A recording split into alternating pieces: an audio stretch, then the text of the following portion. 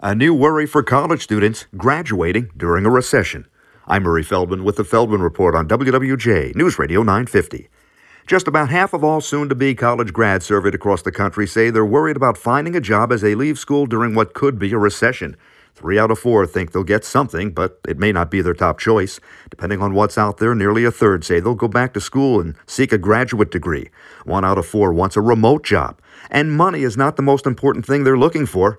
They want health care or insurance, work-life balance, a good retirement plan with the company matching their 401k contributions.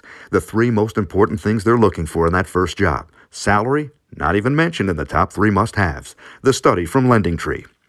Americans now owe about $15 trillion. That's almost 59 grand per adult, and that makes us the most indebted country in the world. With the Feldman Report, I'm Murray Feldman, WWJ News Radio 950.